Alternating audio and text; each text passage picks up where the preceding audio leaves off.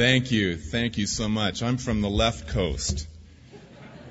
And what you need to know about our area is that Clint Eastwood was the mayor of Carmel, and the university near us, Santa Cruz University, has as its sports nickname the Banana Slugs. And that pretty much describes our area, a wacky place. Would you turn with me in your Bibles to 1 Kings chapter 15? I am so happy to be here tonight and so excited about what the Lord is doing here at Calvary Chapel of Albuquerque.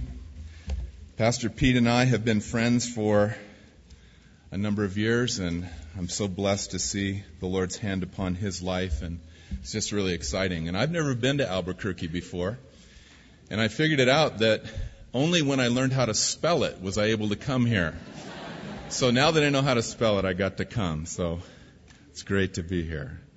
Will you join me in a word of prayer? We're so thankful, Father, for the Word of God.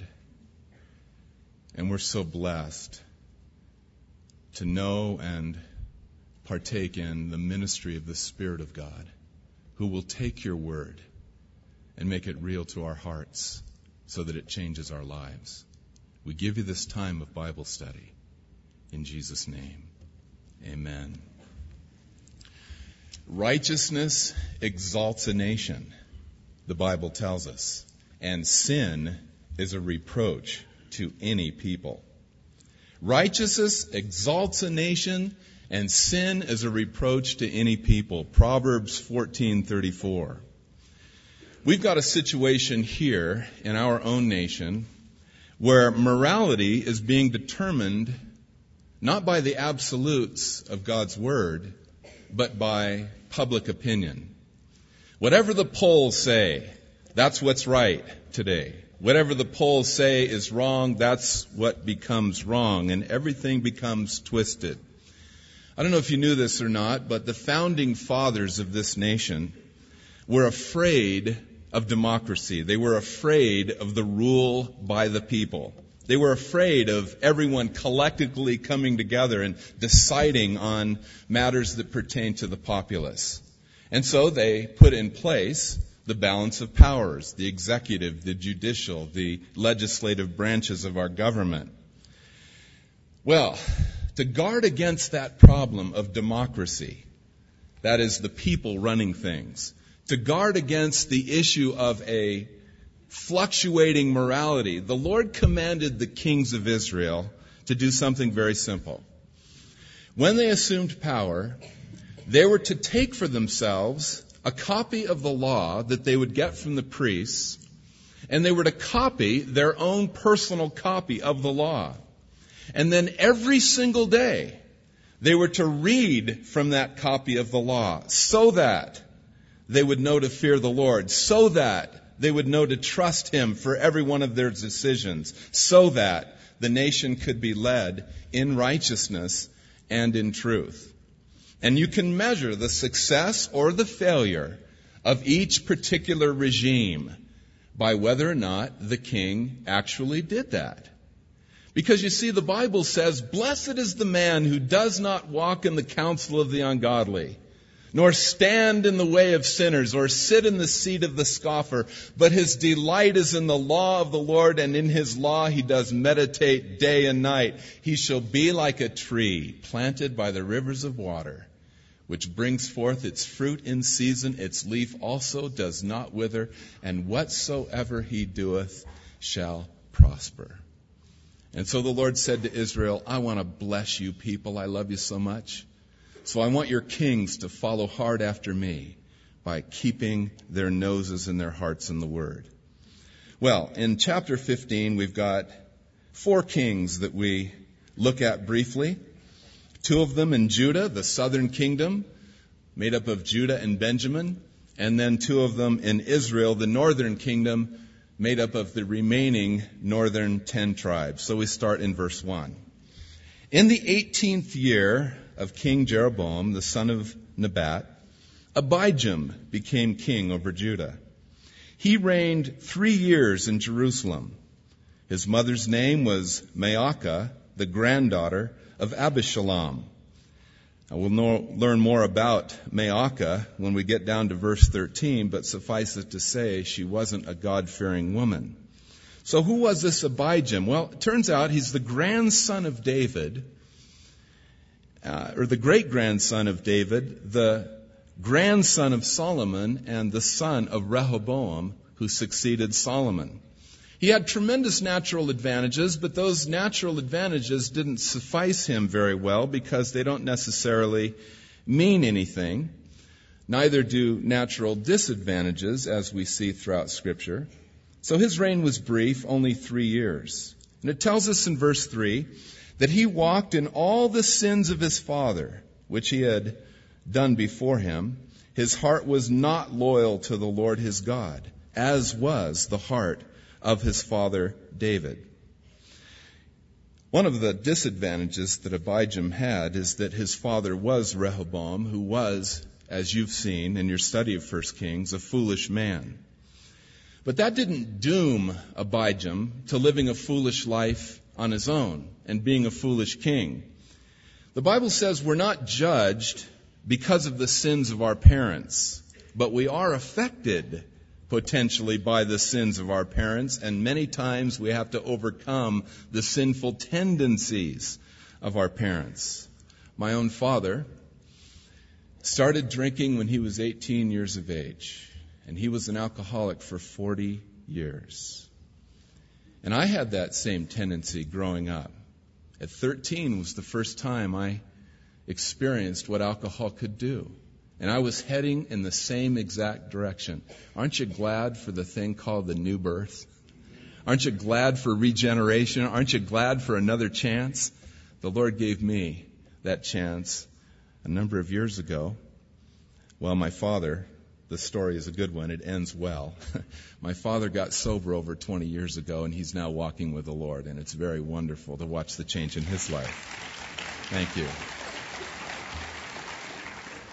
But Jesus Christ makes the difference. He's the one that turns the tide of the direction our lives would naturally go. But notice also about this king Abijam and about his heart. His heart wasn't loyal to the Lord his God as the heart of his father David. Now the word translated loyal here is a word which means at peace with. So his heart was not at peace with the Lord his God. In other words, there were things in his life, in Abijam's life, that were creating an enmity between himself and God. There was a war, in other words. There was a struggle. There was a disharmony. There was a disunion. Now, that's true of all of us naturally, but Abijam allowed that condition to continue. His heart was not right with or at peace with God. And when we became Christians and we accepted Jesus Christ, the Lord did a wonderful thing for you and me. He imputed his righteousness to us. You know that. He now sees us in Christ. We have an entirely new position. We have an entirely new relationship with God. And it's wonderful.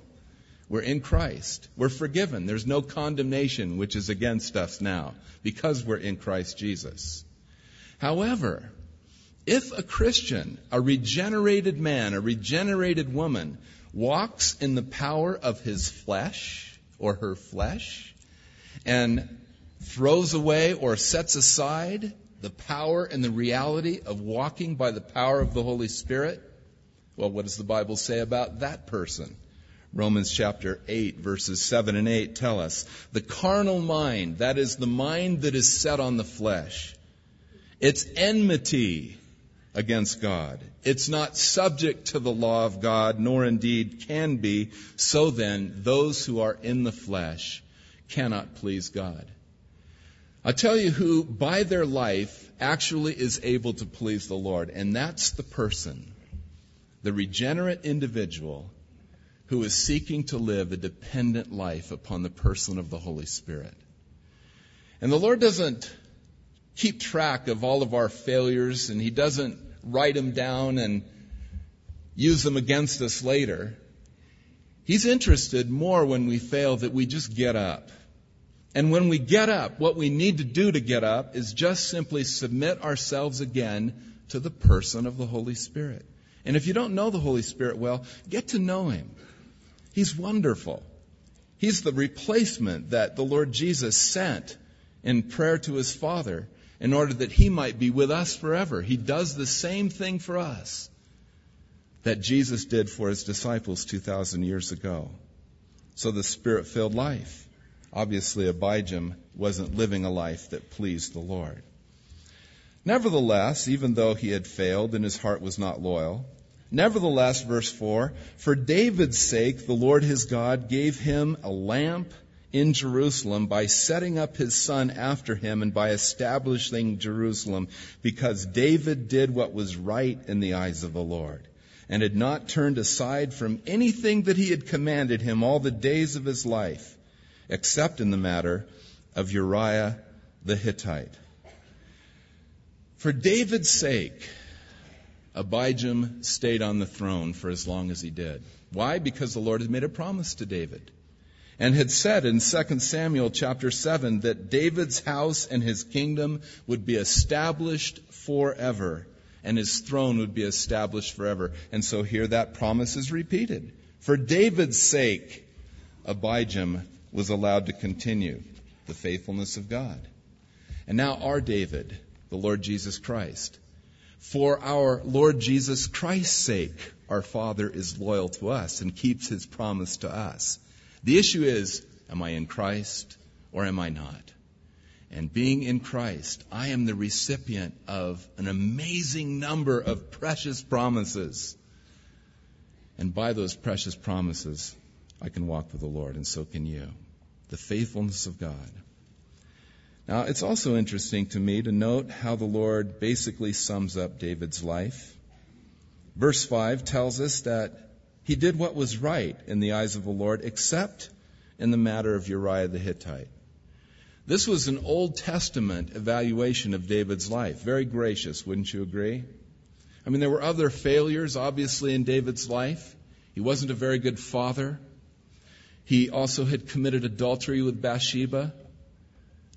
There were things that were, in addition to this, wrong in David's life. Yet the only part that the Lord mentions, and this is Old Testament, is the matter of Uriah the Hittite, when David arranged circumstances to have him killed to cover up his adultery with Bathsheba. Now, in the New Testament, there is no mention whatsoever of any of David's sins under the new covenant, under the blood of Jesus, under what he did for us at Calvary's cross. That's New Testament grace, and that's the grace that you and I are under. And here's the deal. I was thinking about this the other day. We're not as bad as the devil says we are. The devil comes with his pointed finger of accusation and condemnation, making us feel like we'll never measure up, that we're not worthy, that we can't do it, that we're miserable failures. And that's the devil, always trying to put us under his thumb. But we're never as bad as the devil says we are. But the flip side of that, we're not as good as we think we are either. The other day, I'm getting older, and I'm trying to do a good job of keeping myself groomed, but hair is growing where I don't want it to grow, and it's not growing anymore where I wish it would. And I try. So the other day, my wife, she bought one of these brand new little circular mirrors, and she stuck it on the side mirror in our bathroom, and I thought, well, it's time to manicure the nose hairs. And I thought, I had done a pretty good job. I looked at the regular mirror and got them all out as well as I could. And I thought, there's no nose hairs that need to be clipped anymore, until I looked in that mirror of my wife's, this one that amplifies everything, that makes it huge. And the inside of my nostrils looked like a big cave, But the advantage was I could see everything, so check it out, man, after the service if you want to. It's a good job. It's a good job. But but I thought, I look in the mirror and I see whatever I see, right? And it's my own estimation of myself. Is it really accurate? Not really. Not when I get up to the real mirror. And the Lord, you see, He understands everything about me. He sees the whole picture, the whole thing. And He knows we're not quite as much as we think we are. But you know what? Here's the great news. He loves us anyway. He loves you. He loves me, warts and all, nose hairs and all, ear hairs even and all. He loves us in spite of all of it. And that's so great. And I just love serving a God like that, don't you? It's just wonderful. So we go on and read the end of Abijam's life, verse 6. There was war between Rehoboam and Jeroboam all the days of his life. Now the rest of the acts of Abijam and all that he did, are they not written in the book of the Chronicles of the kings of Judah? And there was war between Abijam and Jeroboam, who was king in the north. So Abijam rested with his fathers, and they buried him in the city of David. Then Asa, his son, reigned in his place. In the 20th year of Jeroboam, king of Israel, Asa became king over Judah. And he reigned 41 years in Jerusalem. His grandmother's name was Maacah, the granddaughter of Abishalom. And Asa did what was right in the eyes of the Lord, as did his father David. So in contrast to Asa's father, Abijam, and in contrast to his grandfather, Rehoboam, Asa was one of those that broke the mold. He did what was right in the sight of the Lord, as did his father David. Now, just as much as the sins of the fathers affect the children for a number of generations, so also does the righteousness affect 1,000 generations to those who love the Lord. And so now we're seeing the righteousness of David affecting one of his descendants here, and that, of course, would mean that Asa was being affected. God's faithful. He'll keep his word. What did Asa do? What were some of his accomplishments? They're listed for us in verse 12.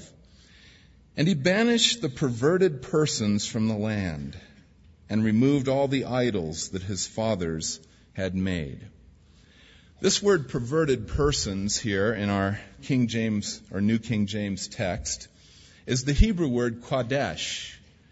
And these are the individuals who were dedicated and devoted to idolatry through male prostitution and also sodomy.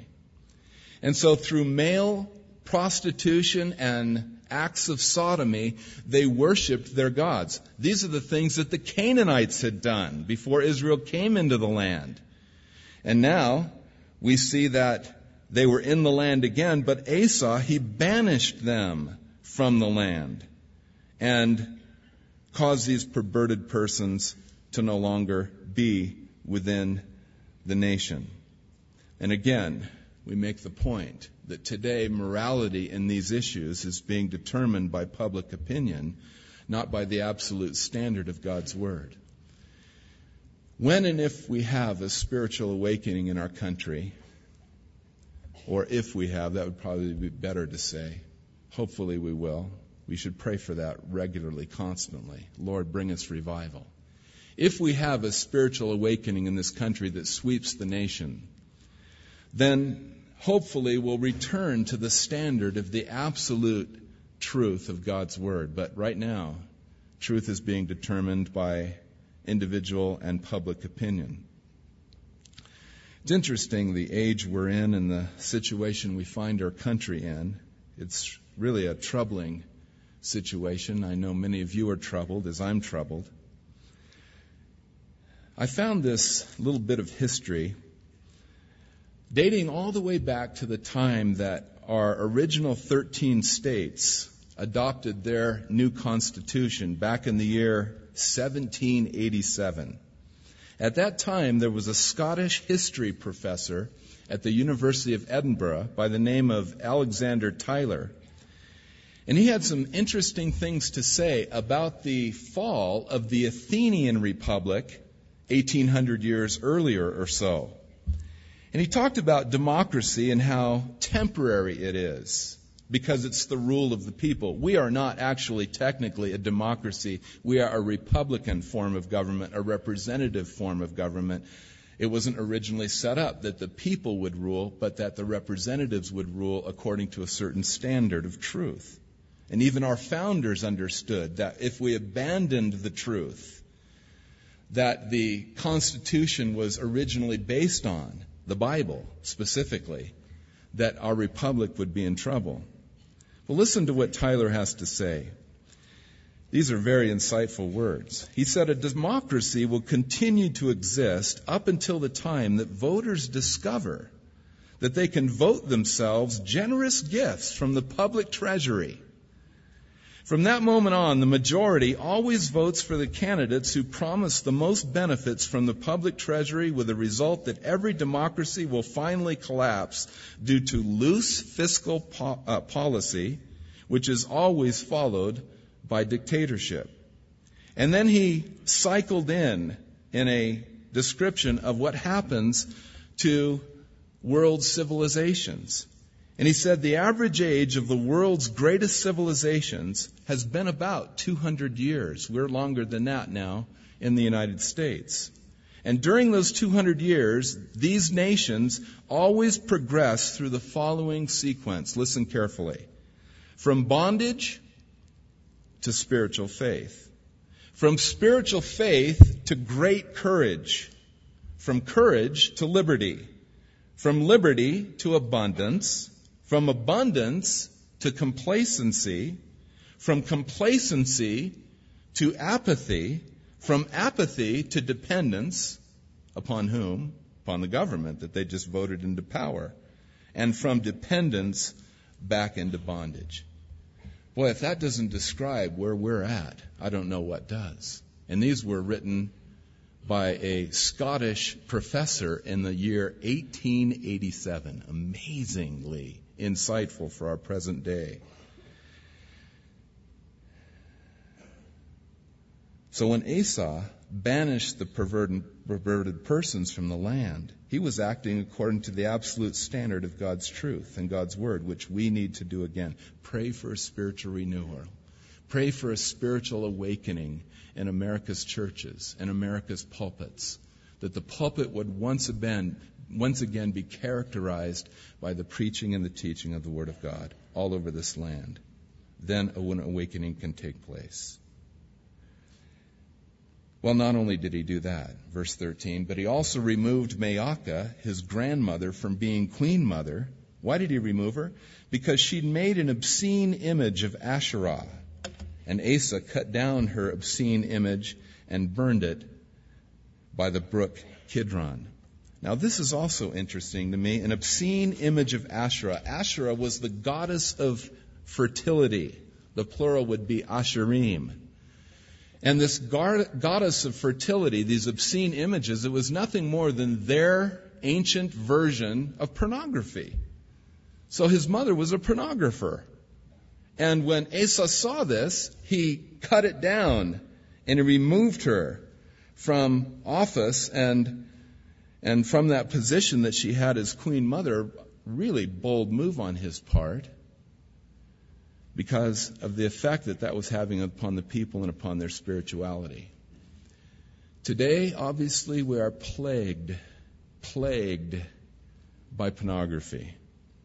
And I've been surprised to learn that it's not just a male problem. It's also a female problem in increasing numbers. And I would encourage you, if you've got the internet at home, make sure you set up filters. Make sure you set up some type of accountability. You've probably been encouraged in this area before, but I would encourage you again. Set up something like Covenant Eyes or Net Accountability or one of the other services, or some form of filtering software, just to make sure that somebody knows where you're going when you surf the net. And be careful. Purity has to begin here in the church, in the body of Christ. And if it's not true that the church is pure, then how in the world can we expect the culture to be pure? We're supposed to be the salt of the earth and the light of the world. But Jesus said, if the salt has lost its savor, with what shall it be salted? What's the it that Jesus is referring to? You are the salt of the earth and the light of the world. But if the salt loses its savor, with what shall it be salted? He's referring to the world. How will the world be salted? How will the world be preserved against darkness and against these kinds of sins if the salt, the church, has lost its savor? So that's, to me, a tremendous motivation to walk closely with the Lord. Wouldn't you agree? Very, very important. So this is a good move on his part. He burned this image. But the high places were not removed. Nevertheless, Asa's heart was loyal to the Lord all his days. And we read about these high places throughout the Old Testament. Originally, they were places where the pagans offered sacrifices to their gods. And David didn't worship on those high places, but his son Solomon did sacrifice to Yahweh on the high places. That was the beginning of a little bit of a compromise. And then later, when Solomon compromised even further and began to marry heathen wives, then he set up a high place for Chemosh, the abomination of Moab, that terrible Moabite deity named Chemosh. He set up a high place to worship that deity. Further compromise. And then in Rehoboam's day, Solomon's son, there were also high places that were being built on every high tree, it tells us, or every high hill and every green tree, under every green tree, high places everywhere. It was spiritual compromise. It was letting into their spiritual culture something which they shouldn't have allowed into their spiritual culture. An area of struggle for Israel, and it ultimately led to wholesale idolatry, which caused the nation to be judged. The lesson is, of course, beware of compromise. We have to do what David did. At the end of Psalm 139, after he worships the Lord because of the Lord's knowledge of him and the Lord's presence with him and all of these things about which David worshiped the Lord, at the very end he said, "Search me, O God, and know my heart. Try me and know my anxious thoughts, and see if there be any wicked way in me, and lead me in the everlasting way." That's the key. I've got to be willing to sit before the Lord and say, "Lord, I want you to search my heart. I want you to inspect me, Lord. Put the big mirror in front of me, would you please? And look and see what's there in my heart, and show me through your word what you want to change." And he'll do it. He'll be faithful to answer that prayer. And then we'll be able to avoid this compromise that can so easily weigh us down. Other than that, however, Asa's heart was loyal to the Lord all his days. He also brought, verse 15, into the house of the Lord the things which his father had dedicated, and the things which he himself had dedicated, silver and gold and utensils. Now there was war between Asa and Baasha, king of Israel, all their days. So Jeroboam was succeeded by Baasha, and there was war between Asa and Baasha all of their days. And Baasha, king of Israel, came up against Judah and built Ramah, that he might let none go out or come in to Asa, king of Judah. Now what was going on here is that now there is a war taking place, a civil war within the nation. Prior to this happening, though, there were 10 years of peace. Now, when you compare the record of Asa's life, I think there are 16 verses here describing Asa's life in 1 Kings 15. But then when you go over to 2 Chronicles chapters 14 through 16, you find that there are about 48 verses dedicated to Asa's life, so that's obviously a much fuller description of the things that he did. In the first 10 years or so of Asa's reign, there were a lot of great things going on.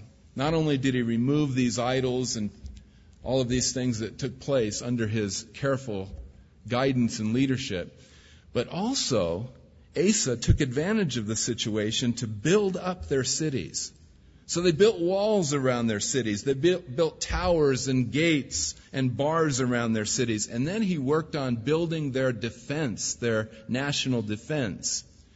And they developed a standing army of 300,000 men, and then 280 other thousand men from Benjamin. So all told, a standing army of 580,000 just within that small nation of Judah.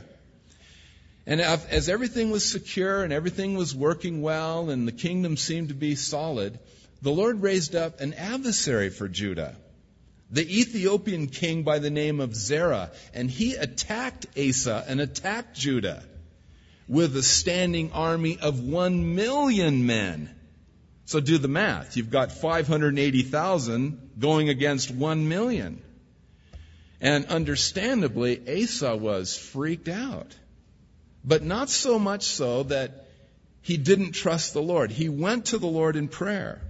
And he really sought the Lord for deliverance and for help. He didn't trust in his 580,000 soldiers.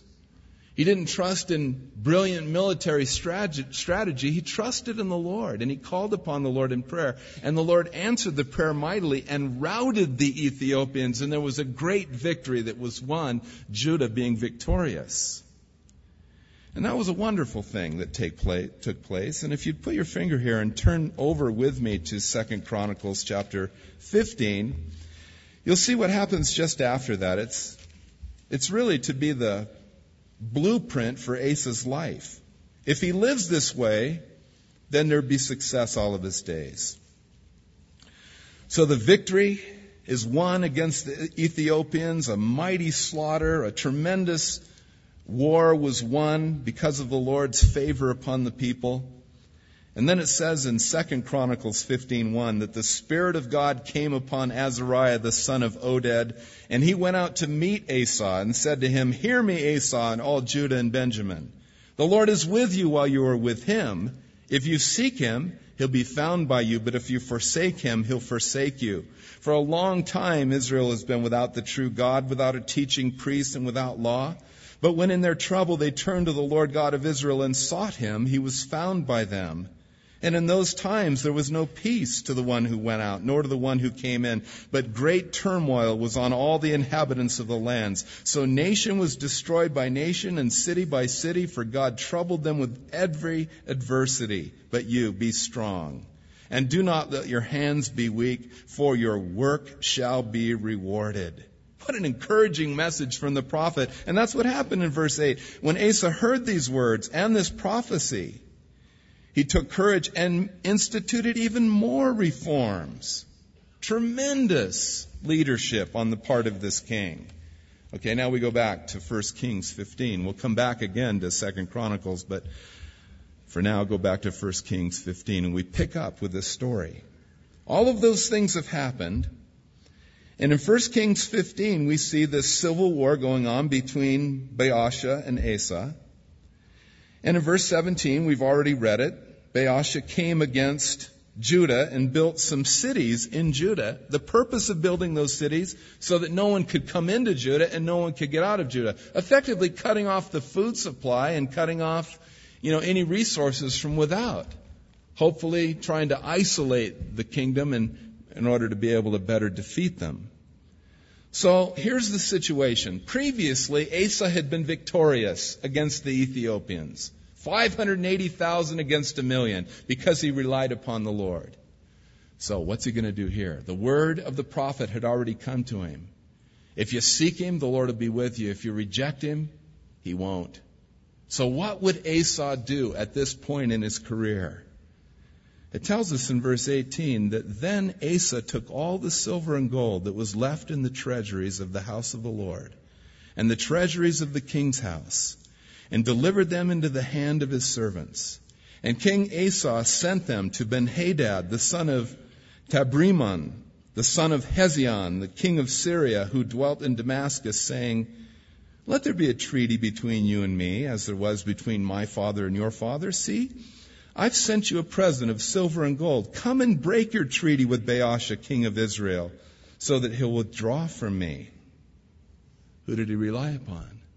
Hey, well, he had a big bank account. He had lots of money. He had a fresh victory, but lots of resources at his disposal. So he thought, I'll buy my way to victory. No record of prayer. No record of dependence upon the Lord here. No getting down on his face and saying, oh God, look at Baasha's doing. Building up these fortified cities, cutting off our food supplies, trying to choke us out. Lord, be victorious against him and fight a victory for us now as you did against the Ethiopian. No record of that kind of prayer, but instead, find the money, go to the money. Rely on the resources. Give it to the Syrian king and say, hey, come on over and hassle Baasha. Make it hard for him so that he'll withdraw. Make a treaty with me. Relying upon the arm of the flesh. It's easy to do. It's a mistake to look around when we're in trouble and try to figure out, okay, what do I have at my disposal that can get me out of this? That's not the best first move. The best first move is to say, what resources does the Lord have that he might want to bring to bear upon this situation? Lord, I'm coming to you. I trust you. And praying, seeking his face. That's not what Asa did. He tried to hire help. He did hire help. And so in verse 20 it says that Ben-Hadad heeded King Asa, sent the captains of his armies against the city of Israel. He attacked Ijon, Dan, and Abel Beth-Maacah, and all Chinneroth, that's all of the Galilee, with all the land of Naphtali. And it happened when Baasha heard it, he stopped building Ramah and remained in Tirzah. Wow. It seemed to work. The plan seemed to be effective. No prayer? Dig into the treasuries? Find help from whatever resources I can conjure up from my own reserves? And then it works. He comes over, hassles Baasha. Don't have an enemy anymore. They stop rebuilding or building these fortified cities. It seemed to work. It seemed like everything was cool. Everything was good. Except for when we go back to 2 Chronicles 16. So go back there. And let's see what the Lord has to say about this. Chronologically, this is the same exact time we just finished in 1 Kings. 2 Chronicles 16:7. It says, and at that time Hanani the seer came to Asa, king of Judah, and said to him, because you have relied on the king of Syria, and have not relied on the Lord your God, therefore the army of the king of Syria has escaped from your hand. Were the Ethiopians and the Lubim not a huge army with very many chariots and horsemen? Yet because you relied on the Lord, he delivered them into your hand. For the eyes of the Lord run to and fro throughout the whole earth to show himself strong on behalf of those whose heart is loyal to him. In this you have done foolishly. Therefore, from now on, you shall have wars. Obviously, the Lord's perspective on this was different than Asa's. Asa, it seemed like he'd pulled it off, like it worked. God's perspective is, it was a miserable failure.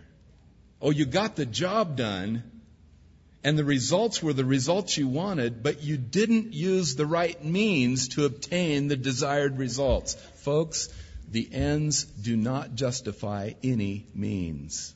They don't. It's either relying upon this arm of the flesh or it's relying upon the Spirit of God and what he wants to do in and through my life. And so the Lord rebukes this king and talks about the kind of heart that he really wants before him, the heart that's loyal to him, the heart that he's just looking for, his eyes scanning the whole horizon, looking for someone who will trust me, who will lean on me, who will believe in me, who will take me at my word, who will believe all of my promises. So what do you think Asa's reaction was? Well, he had a couple of options. He could have humbled himself before the prophet Hanani and said, you're absolutely right. I need to go make public confession. I need to tell all of the people that what I did in hiring Ben-Hadad, it worked, but it was wrong. I've sinned against the Lord, and I need to offer sacrifice and renew my fellowship with him. It's not what Asa did. It tells us in verse 10 that Asa was angry with the seer, another word for prophet. And he put him in prison. Hanani, poor guy, got imprisoned because of this prophecy. For Asa was enraged at him because of this, and Asa oppressed some of the people at that time, taking his anger out on the people. Bad move. Reliance upon the flesh tends to breed more reliance upon the flesh. Trust in myself tends to breed more trust in myself. To where I get myself in a hole that I don't know how in the world I'm going to be able to get myself out of this hole. There's only one solution. Just stop where you are and say, Lord, I've trusted in my own resources. I haven't leaned upon the Spirit of God. I've not prayed. I've not been dependent upon you. Cleanse me, Lord. And from now on, from this moment on, fill me with your Spirit that I might live for you by your Spirit. It's the only solution. It's the only remedy. Okay, back to chapter 15. And we'll finish up the life of Asa in this chapter pretty quickly. Verse 22 tells us, Then King Asa made a proclamation throughout all Judah. None was exempted. And they took away the stones and timber of Ramah, which Baasha had used for building, and with them King Asa built Geba of Benjamin and Mizpah. The rest of all the acts of Asa, all his might, all that he did, and the cities which he built, are they not written in the book of the Chronicles of the kings of Judah? But in the time of his old age, he was diseased in his feet. Now that's all that 1 Kings tells us about, but if you cross-reference with 2 Kings chapter 16, we see that he became diseased in his feet, and he had a very severe malady, this disease in his feet. Yet in his disease, he did not seek the Lord, but he sought only the physicians. Wow. Not that there was anything wrong with going to a doctor. It's just that he refused to go to the Lord. Use the doctor when you need to use the doctor, but go to the Lord along with it. Don't abandon trust in the Lord just because you've got the opportunity of medical help. But the picture we have here of Asa is this picture of this embittered man growing older, angry at Hanani the seer, angry at what had happened, angry at what had come down. And it doesn't appear that he ever really came back to a place where he was walking under the grace of God. And so the result was he didn't seek the Lord when his feet were severely hurting him and damaged in whatever the condition was that he had.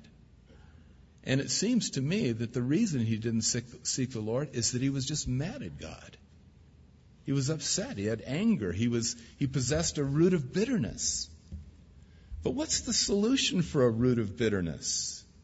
Hebrews 12:15 tells us that the solution for the root of bitterness is coming once again under the grace of God. Lord, I've blown it, but you're a good God and you love me. And right now, even though I've blown it, I need you a lot. I need you a lot. Come back in, Lord, and bless me once again. And you know what? He'll do it. He'll do it every time because he's faithful. So Asa rested with his fathers and was buried with his fathers in the city of David, his father. Then Jehoshaphat, his son, reigned in his place. And we'll quickly read through these remaining kings of Israel now. Now Nadab, the son of Jeroboam, became king over Israel in the 2nd year of Asa, king of Judah. And he reigned over Israel 2 years, and he did evil in the sight of the Lord, and walked in the way of his father and in his sin in which he had made Israel sin. Then Baasha, the son of Ahijah of the house of Issachar, conspired against him, and Baasha killed him at Gibbethon, which belonged to the Philistines, while Nadab and all Israel laid siege to Gibbethon. Baasha killed him in the 3rd year of Asa, king of Judah, and reigned in his place. And it was so, when he became king, that he killed all the house of Jeroboam. He did not leave to Jeroboam anyone that breathed until he had destroyed him, according to the word of the Lord, which he'd spoken by his servant Ahijah the Shilonite, because of the sins of Jeroboam, which he'd sinned, and by which he'd made Israel sin, because of his provocation with which he'd provoked the Lord God of Israel to anger. And of course, by now you're familiar with the sins of Jeroboam, making those 2 golden calves, putting one in Bethel and the other one up in the northern part in Dan, and saying, "Here are your gods now that you should worship Israel." Well, he's paying for the sin now. Now the rest of the acts of Nadab and all that he did, are they not written in the book of the Chronicles of the kings of Israel? And there was war between Asa and Baasha, king of Israel, all their days. In the 3rd year of Asa, king of Judah, Baasha, the son of Ahijah, became king over all Israel in Tirzah and reigned 24 years. And he did evil in the sight of the Lord and walked in the way of Jeroboam and in his sin by which he had made Israel sin. So this terrible, sinful legacy of Jeroboam continues in the north, whereas the faithfulness of God toward David and toward the sons of David that would come and follow him on the throne, that was exhibited in the south. In the north, idolatry, rejection of God, ultimate captivity to Assyria. In the south, the faithfulness of God, working, keeping, preserving, every once in a while a really, really good king, number of evil kings, but it all leads up to the coming of the king. The Lord preserved it all so that Jesus, the Son of David, according to the flesh, would come as our Messiah, pay for our sins, rise from the dead, and give us eternal life. And so that's the story here of 1 Kings 15. Shall we pray? Lord, we're grateful again for the Word and the many lessons that can be drawn from your Word.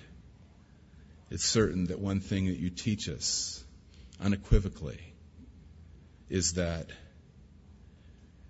righteousness exalts not only a nation, but it exalts our lives.